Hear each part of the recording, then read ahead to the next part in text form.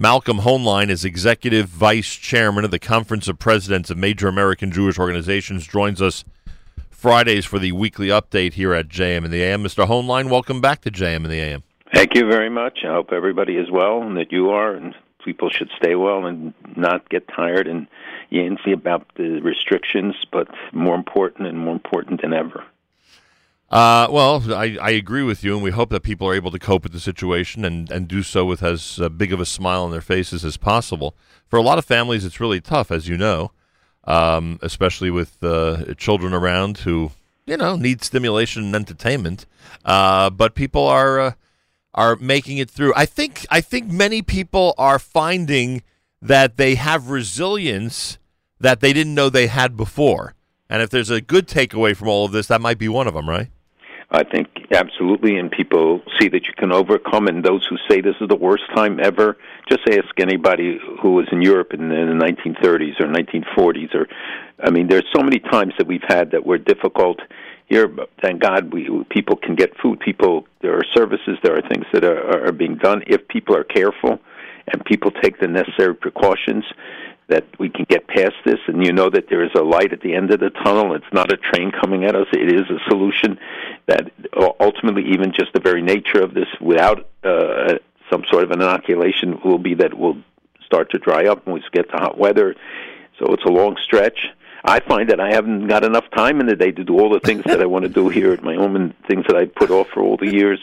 Doesn't it go by quickly? Like you turn around, it's evening already. I'm exhausted, and I don't even know. And I find myself on the phone all the time with conference calls, and people take advantage, and nobody can say, to cut it short, that they have to run because everybody knows they have no place to go.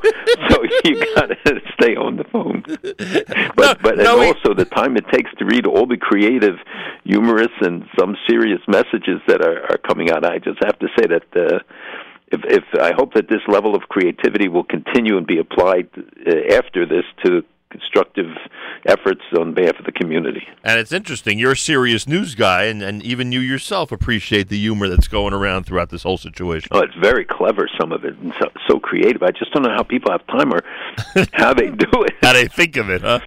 Where it comes from. All right. There is, and by the way, one thing you just mentioned in terms of the availability of food, thank God, that should continue.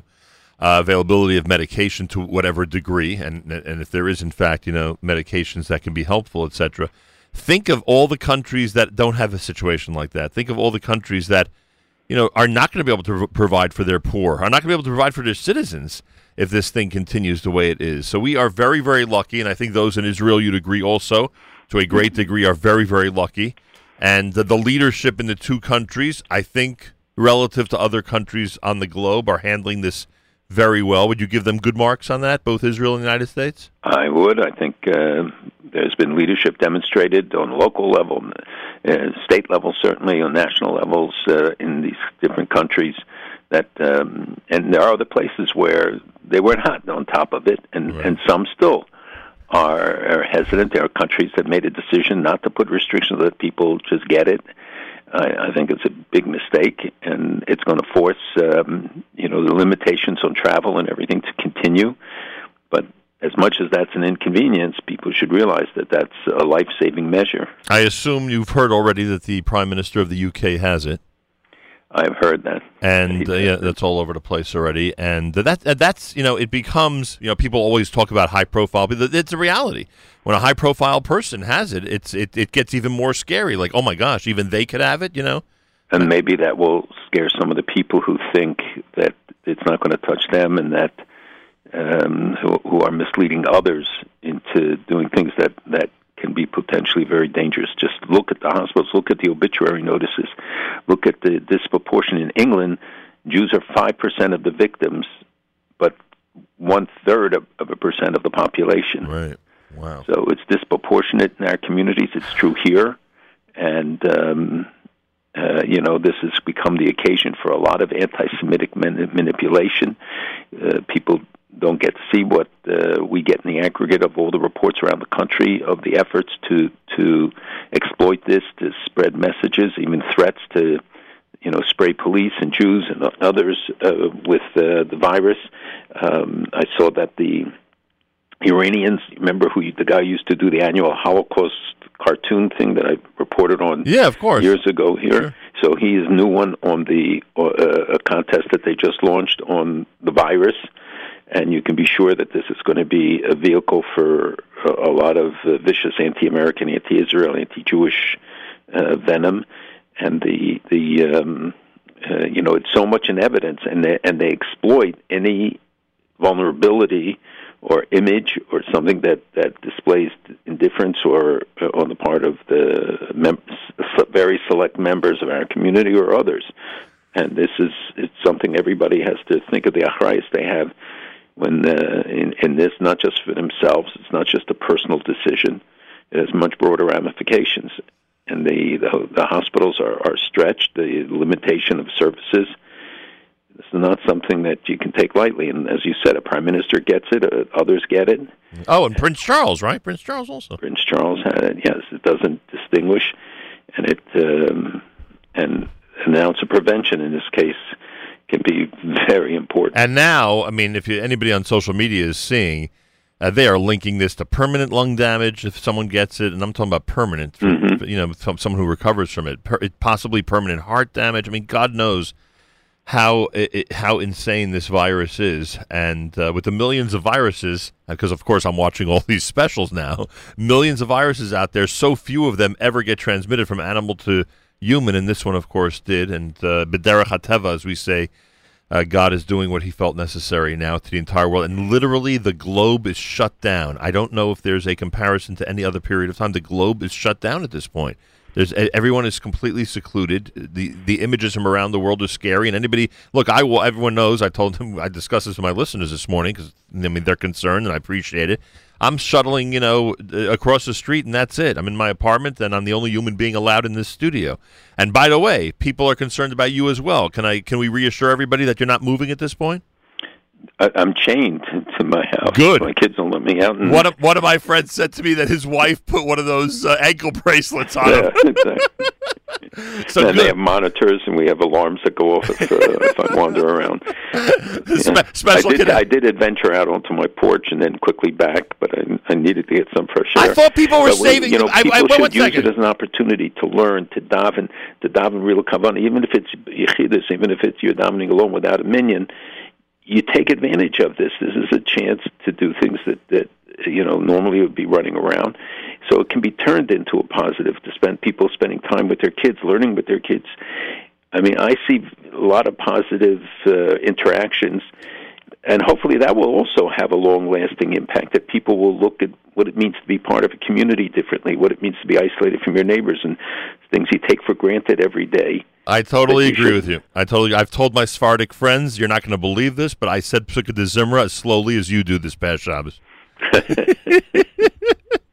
And I'll tell you, there's some beautiful psukim, which, by the way, apply to the situation that we're in right now. If you go through it slowly, got nowhere to go, everybody, nowhere to go. May as well spend some time on it. By the way, on the porch thing, you were supposed to save the porch visit for your Chol HaMoed trip. So I don't know why. I don't know why. No, that's the backyard. Okay. You have options. Thank God. I'm glad to hear that. Little ones, but yes. All right. We'll start. I guess we'll get back if there are other issues with Corona. But obviously, the topic of the day is the Israeli government and the future Israeli government. I honestly cannot, because I just don't get it. Can you explain the sequence of events this week? Yes, although they are very surprising and even more confusing. That and I think Netanyahu, those who haven't seen his speech in Hebrew, there is an English translation from the Ministry of Foreign Affairs site. He gave a most remarkable address where he talks about Be'ezus Hashem repeatedly. He talks about Chodesh Nisan, but more importantly, a message to the people. It was really a remarkable address. That's the one where he said, and I posted this in Hebrew, where he said, Nish'ar ba'batim, nish'ar ba'chayim. Right. Which was one of his great quotes from that speech. So what happened was that the blue and white was headed towards disintegration. And it has happened so many times before with Daesh and all these new parties that come up, usually in response to particular circumstance or some personal splits. And here, Gantz all along, I think, wanted to join because all of them fear going to another election. And another election, I think, this time would have been devastating for them and maybe for Lieberman, maybe for others. Lieberman announcing that he would support both sides, and then both sides agreed to keep him out. And the blue and white divided, with 15 members going with Gantz into the government and 18 going under the leadership of Ya'alom and Lapid, who refused to join the unity government. And they will be leading the opposition, because the Arab Party would have been the leaders of the opposition, but they're 15. So this way, with 18 members, the blue and white remnant group will be the opposition leaders. Mm-hmm. Right now, Gantz was elected with the Likud votes, but not the votes of his breakaway blue and white, as the Speaker of the Knesset for the interim period. It is likely that Yuli Edelstein will get it back again, and Gantz will become foreign minister and Ashkenazi defense minister, or the reverse. They will get a bunch of other ministries, justice, etc. People like Bennett will go back to education. We don't know. I don't know all the assignments yet, but I think Katz will be finance, and of course the prime minister will rotate over an 18-month period. He will be prime minister for 18 months, and then the blue and white will have it for 18 months. I think it could be a very stable government, and the fact is that on ideological grounds, there weren't vast differences between Gantz and Netanyahu, and with many members of blue and white, some of whom used to work for Netanyahu. So I think it wasn't hard on those grounds to reach an accord.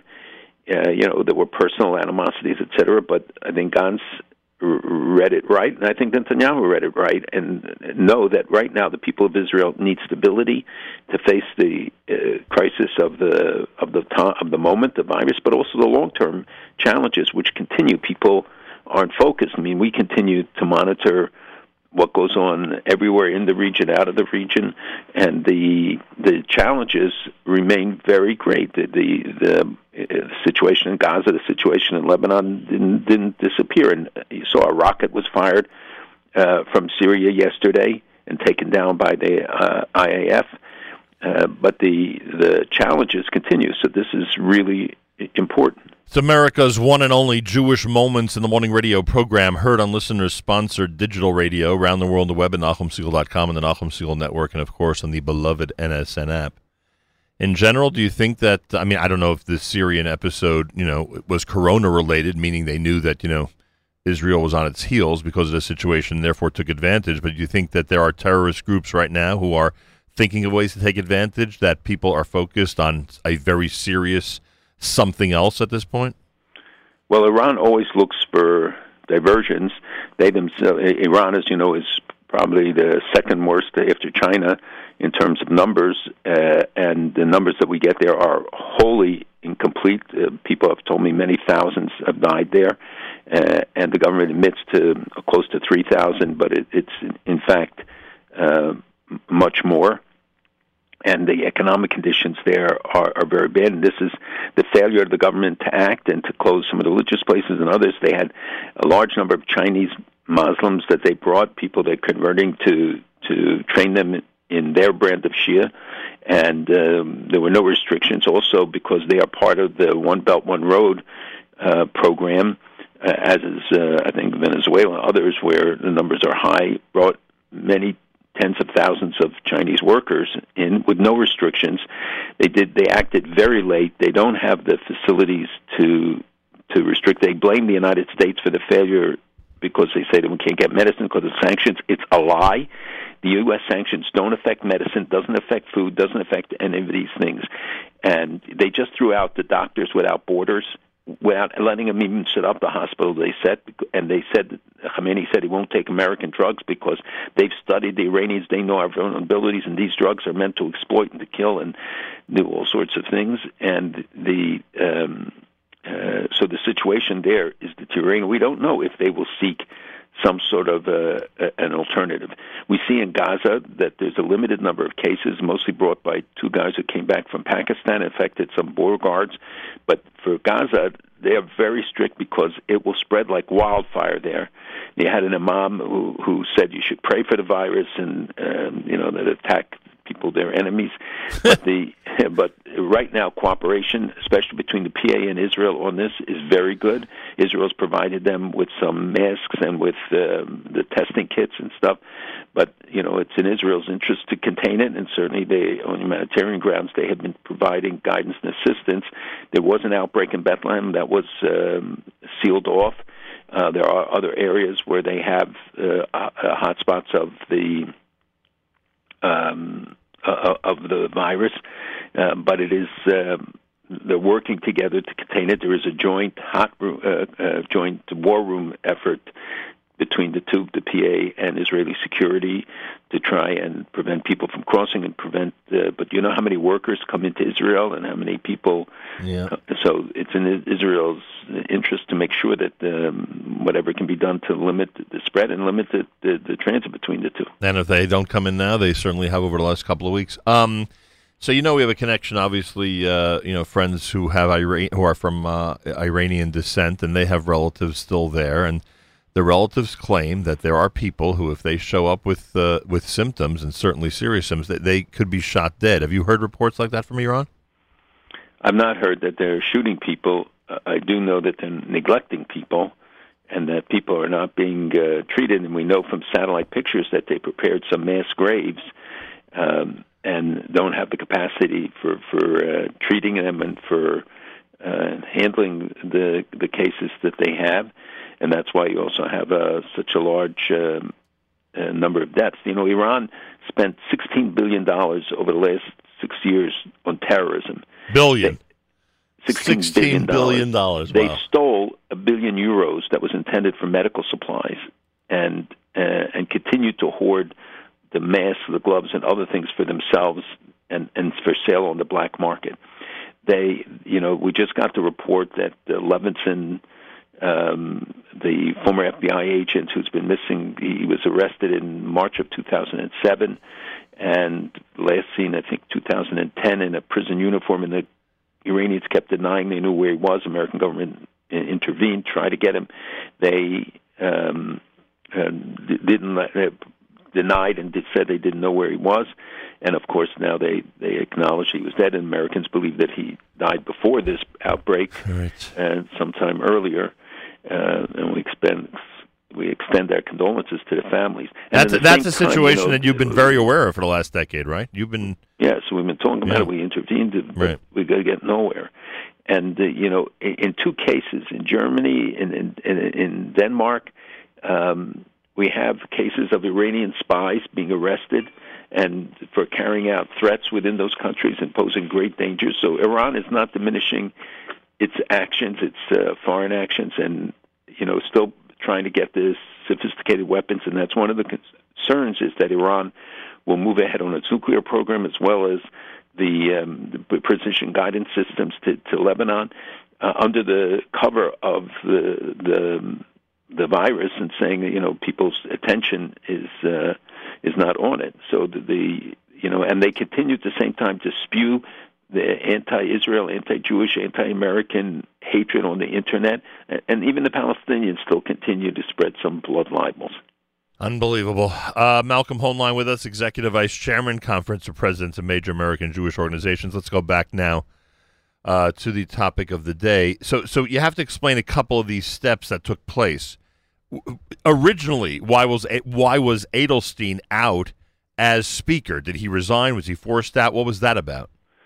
Well, he was forced out, and he did ultimately resign, and that was a fight over control of Knesset, where the Supreme Court intervened and ordered that he allow, first of all, the Knesset to be convened, the Arrangements Committee, which is the most important committee, to be convened, and they have the right to call for the Arrangements Committee. It's very powerful. People don't know about it, but they would call to convene and to. There were two objectives. One was to remove him and put in somebody from Blue and White, because they said they had 61 seats, therefore they have the majority and should have picked the Speaker. Right. And second, to pass a bill that would say that somebody who's under indictment can't run for prime minister. Right. Whether it could be retroactive or not was not clear. So they were pressing to get the arrangements committee, get the Knesset open. He said, with the virus and everything, he just put it off till this week.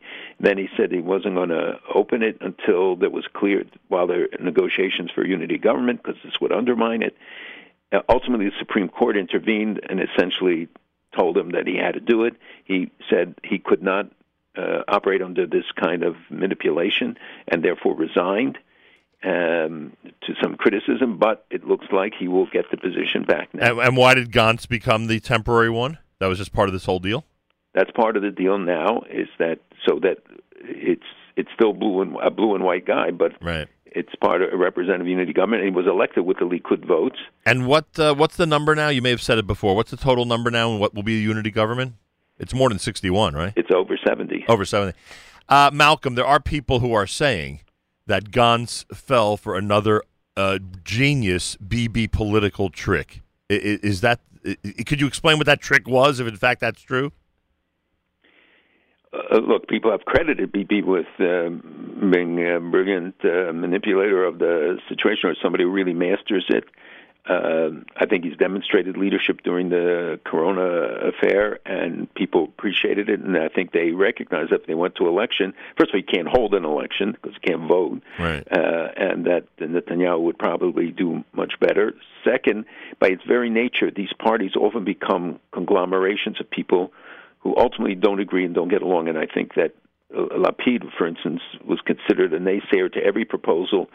I think Gantz would have agreed to a unity government earlier, and the only outcome, as with so many parties, when Sharon started, ultimately, when they lose that purpose, it wasn't an ideological or a political goal. It was a political one that they ultimately dissolved, and I think Gantz was reading it right and said, this is an opportunity for a unity government. He becomes prime minister in 18 months. Meantime, they will be playing a very influential role and splitting. Did Bibi manipulate all this, or you're not willing to get to that point to say that? I don't think it's manipulation. Yeah, that's what I'm wondering why people are saying that. I think it was a reading of the tea leaves about what the prospects were for the future. You know, if he really wanted to manipulate things, he'd be prime minister for the entire term. He would have figured out a way to stay in office for the entire time. I'm confused what the manipulation would be that people are accusing him of. Now, once these 18 months end, do you suspect that that will be his last days ever as prime minister, or yes. He will not run again 18 months later? I don't think so. I think he'll be 73. I think he will. So this will be his swan song. This is his swan song, but he goes out with dignity, even though he'll be on trial likely during this time. Right. But he as that song, he did it my way. Right. Well, he did it his way, and everybody I think acknowledges that he did. And I think right now, even the opposition agrees that you need stability. The truth is that the opposition is very limited. When you take the two parties together, the blue and white and Netanyahu, together they represented 70, and they could say that they are mainstream. The extreme left is very weak. Labor left and broke out of the alliance with Meretz. So you have fringes on the side, and here you have the religious parties. So you have a huge coalition that could be a stable government, and Israel needs stability. The average government lasts 2.5 years. They need a government that will last, that will fight the virus, that will bring back the economic conditions, that will look at the military threats, that the security threats that Israel faces, to bring back tourism. This will take a huge amount of time, huge effort, and, of course, a lot of money. Everybody, from the leaders of countries to regular common folk, are looking at that calendar and just wondering how long this is going to last. When I see the predictions of 18 months, that really makes me shudder, frankly. And everyone's hoping, first everyone's, of course, in our community hoping, after Pesach things ease up, and then there are other benchmarks as we continue to get closer to the summer and believe it or not, the new year in September. And obviously the greatest fear is the fear of the unknown at this point. We just have no idea whatsoever. So he's now prime minister. I guess that is the best move that could have happened for him legacy-wise. He had to assume that position one more time. Otherwise, it would be he went down in in a flurry of indictments, right? Basically, that's how history would have treated it. I think he sees it that way too, and he has things to accomplish. And if he, can show that he works together well with them, it will be a positive outcome, and it can help also assure that there will be the proper leadership to follow him. Yeah. A lot of innovative things are going on, and obviously Israel, as we know, as you told us last week, continues to work on the vaccine, etc. Anything new over the last week of note from Israel in terms of supply manufacturing or medical manufacturing that or this effort to simply this effort to create a vaccine and the effort to ship those possible the medications that possibly could help in this case? Those are essentially the priorities at this point. Yesterday, 6 million pills arrived, sent by Teva, free of charge. Wow. And they're being distributed, especially here in New York, and also in other parts of the country. Wow. It isn't proven, and it's not a panacea. And there are all sorts of debates about this. But there are cases where it really worked, and there are people doctors who swear by it, and they donated this. I think it's again not the kind of thing that gets the attention that it should. But I know that there are Israeli firms working on this, as there are American firms desperately looking for all sorts of different. But the antibodies in people who have overcome it, the people looking at the various drugs that were used for other things. I think Teva has 2,500 drugs, and they're now going through one by one to see if any of them have application here.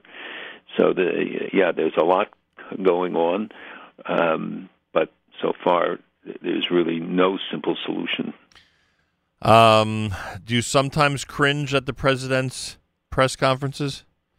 Sometimes thinking he may be overstating things or underestimating the danger that's out there? I think he's trying to give hope and trying to not spook the markets more than they have been, right, and to give some indication that that there will be an end to this. Of course, you got to always be factual. You cannot mislead people, because then you have no credibility when there are really important messages to get out. But look at his popularity ratings at 60% plus. People appreciate the leadership that he's given, and again, everybody can be a critic, and maybe they were late, maybe they didn't pay attention to some of the early warnings. I don't know. It's just you can't base it just upon reports that come out during the heat of the battle. You got to see afterwards what really happened. But there clearly is an all-out effort, and this $2 trillion package, which I hope will alleviate some of the suffering for people. But he seems to have touched a good part of the American people with his messages. Are you still hearing from communities around the world? Last week you told us about Spain and Italy and what Jewish leadership is trying so desperately to do and to deal with all the deaths, etc. Have you heard from people this week? I did, and many more places.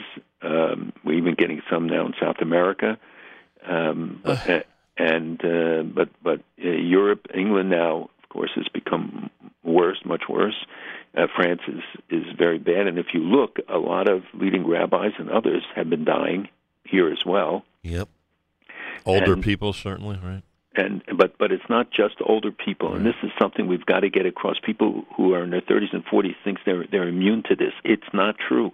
I get calls from all sorts of places asking, can we get medicines, and they've got people they're talking about are 32, 44, 50, even some younger than that. But so nobody is immune to it. They shouldn't think that this is something that only attacks older people. The one death in Borough Park was a guy who was super healthy and just suddenly turned around and died.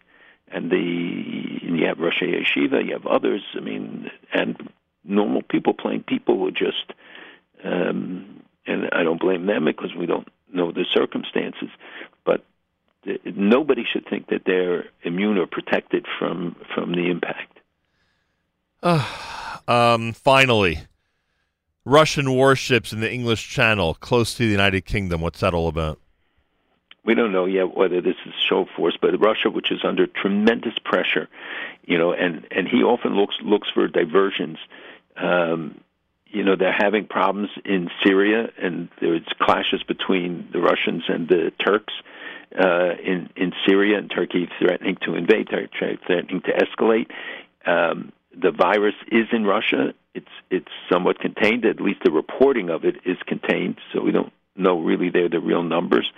But the economic conditions, because it is Russia that is the largest exporter, and we don't know whether this is some sort of a concoction to destroy the American oil industry and then them roar back. But we know the immediate impact, and that is that the economy of Russia is in really deep straits, and the existence of the virus around the country, and then you don't have, outside of big cities, good medical treatment.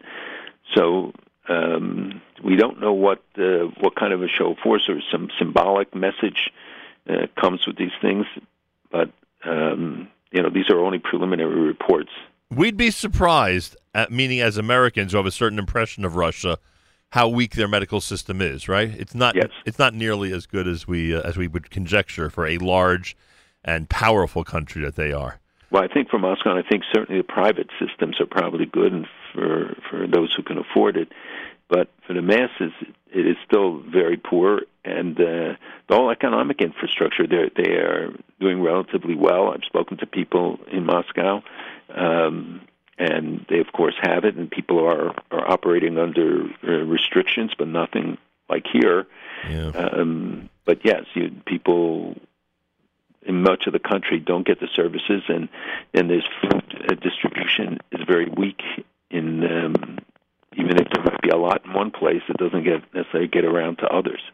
And they have plenty of areas that are as densely populated as some of our areas. Right? Everyone thinks Russia's this vast land with with miles and miles between families, but there's plenty of densely populated areas there. Of course. Final word of inspiration. Here's what I've been saying, Malcolm. You ready for this? Yes. Why are we doing all this? Why are we going through the loneliness of this upcoming holiday of Pesach? Everyone's going to be lonely this Pesach. Either people will literally be alone, or those of us who, we're expecting certain family members, friends, guests, will feel a tinge of loneliness. They're not going to be there. And, of course, those who prepare Pesach Starim for hundreds of people, which so many do. We spoke to Rabbi Kanelsky about that the other day. Will certainly feel a tinge of loneliness, if not more than that, during this holiday. And why are we doing all this? We're doing this so that next Pesach we could have the exact opposite Yontif, that we could have everybody we want at our Seder table, that we want to invite, and relatives we want to be with, children and grandchildren and siblings and grandparents, etc., etc. And Malcolm, we might have an indication that this is possible with a big glimmer of hope in the future, because if you look at this year's calendar, we go from Yontif into Shabbos, 3-day Yontif in Chutz La'aretz. If you look at next year's calendar, it is exactly the opposite. We go from Shabbos into Yontif, a 3-day Yontif. So we're hoping and praying that when we get to next year, it is the exact opposite situation that we are in right now. Or maybe it'll be a 2-day Yontif, because by then we'll all be in Eretz Yisrael and we'll have the Geula. Amen to that. And I thought you were advocating for a 2-day Yontif. Here, I got excited there for a moment. Hey, there are so many changes and so many kulas and things that restrictions that are lifted for 1 year. People should remember this is not for every year that from lifting the things on Tevilas Kalim, and from having to take new dishes to the mikveh, all these things that have been lifted this year should be reminded. But also, I think maybe people will appreciate their families, the things that we take for granted, all the ability to interact, to see our children, and to be close to friends. And I think another thing is that a lot of families, including mine, who haven't made Pesach at home in many, many years, are learning how to do it again. And it's a reward in of itself, too. Yeah, no question about it. We will speak, please God, next week. Have a wonderful Shabbos, and thank you very much. Malcolm Hoenlein is Executive Vice Chairman of the Conference of Presidents of Major American Jewish Organizations. Joins us Fridays for the weekly update here at JM in the AM.